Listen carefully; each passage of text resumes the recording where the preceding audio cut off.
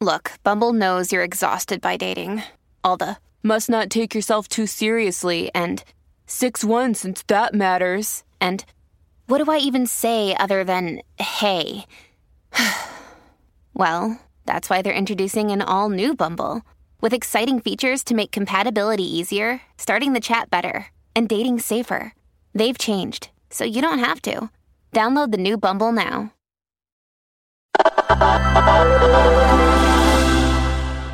YouTube Kids. The name really says it all. It's a YouTube app designed to help young people, kids, and their parents find age-appropriate video online.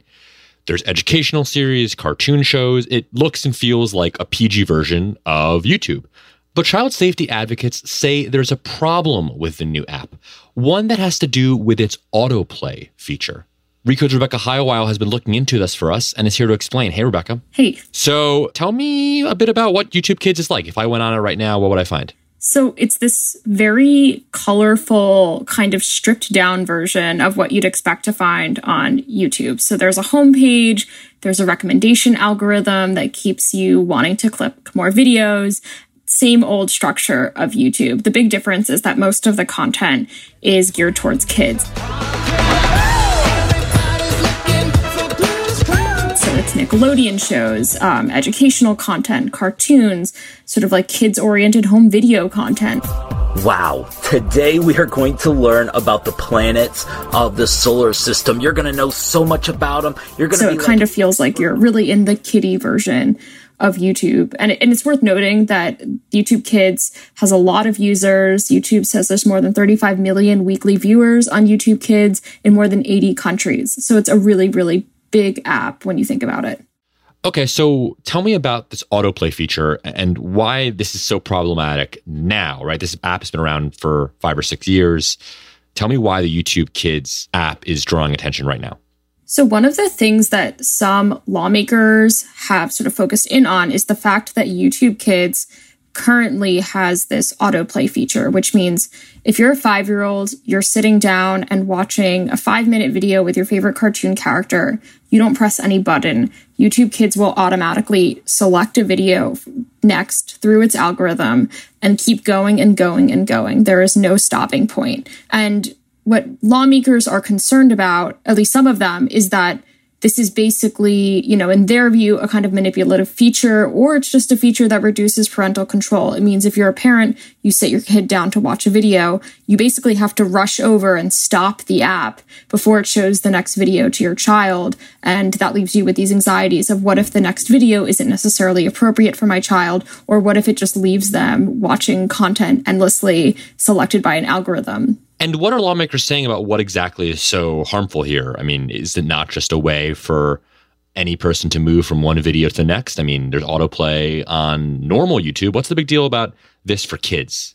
So I think there are a couple concerns about it. The first one is that it's just kind of manipulative and it's just encouraging young kids to keep watching and watching and watching. And if you're a 5-year-old, you don't really have the same understanding of what autoplay is doing as maybe someone who's 20 or 30 watching something on Netflix. So there's a sort of psychological difference there. And people might think it's like a business interest on the part of YouTube to just kind of get kids into it. And then there's the second kind of concern of placing the responsibility on stopping the video on a child rather than the app having a default setting of stopping that video.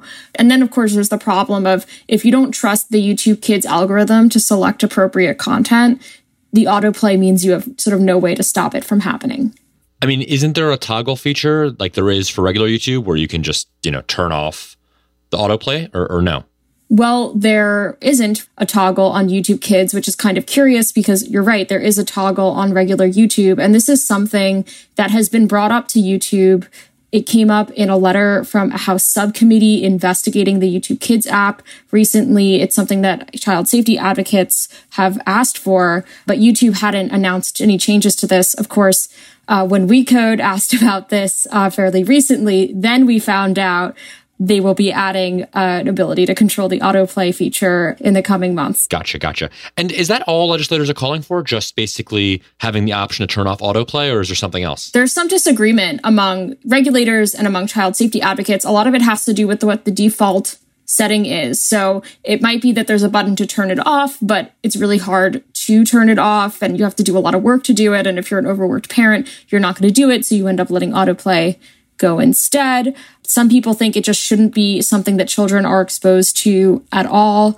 So, there's some debate around that. And of course, YouTube Kids just said or just told us that they're going to change this feature. So we don't really know what it's going to look like yet. It seems like having an app specifically designed for kids would mean parents could have more control, right? But you're saying that there's some opponents of the app that argue it's actually taken away control from parents?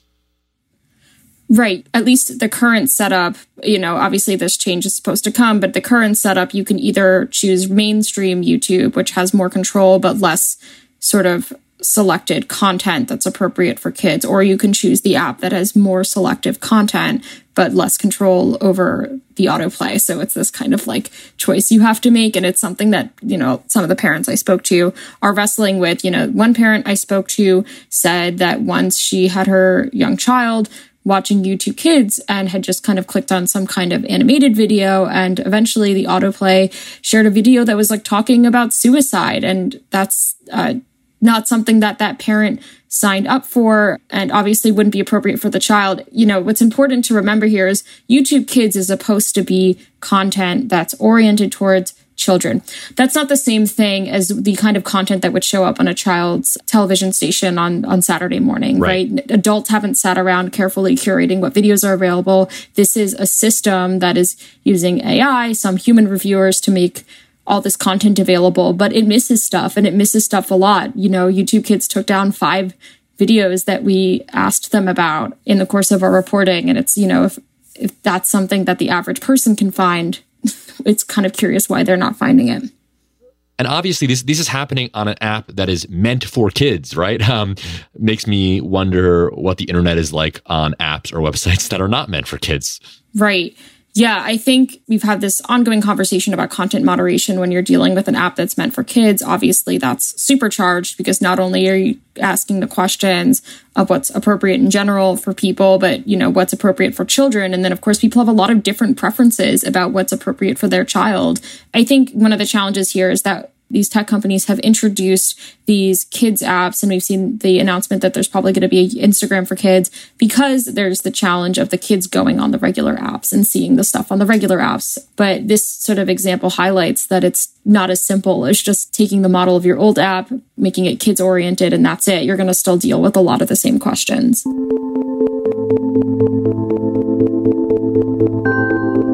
Recode's Rebecca Haiowile, thanks so much for explaining this all to us. Thanks so much for having me. And you can read more of Rebecca's work at recode.net.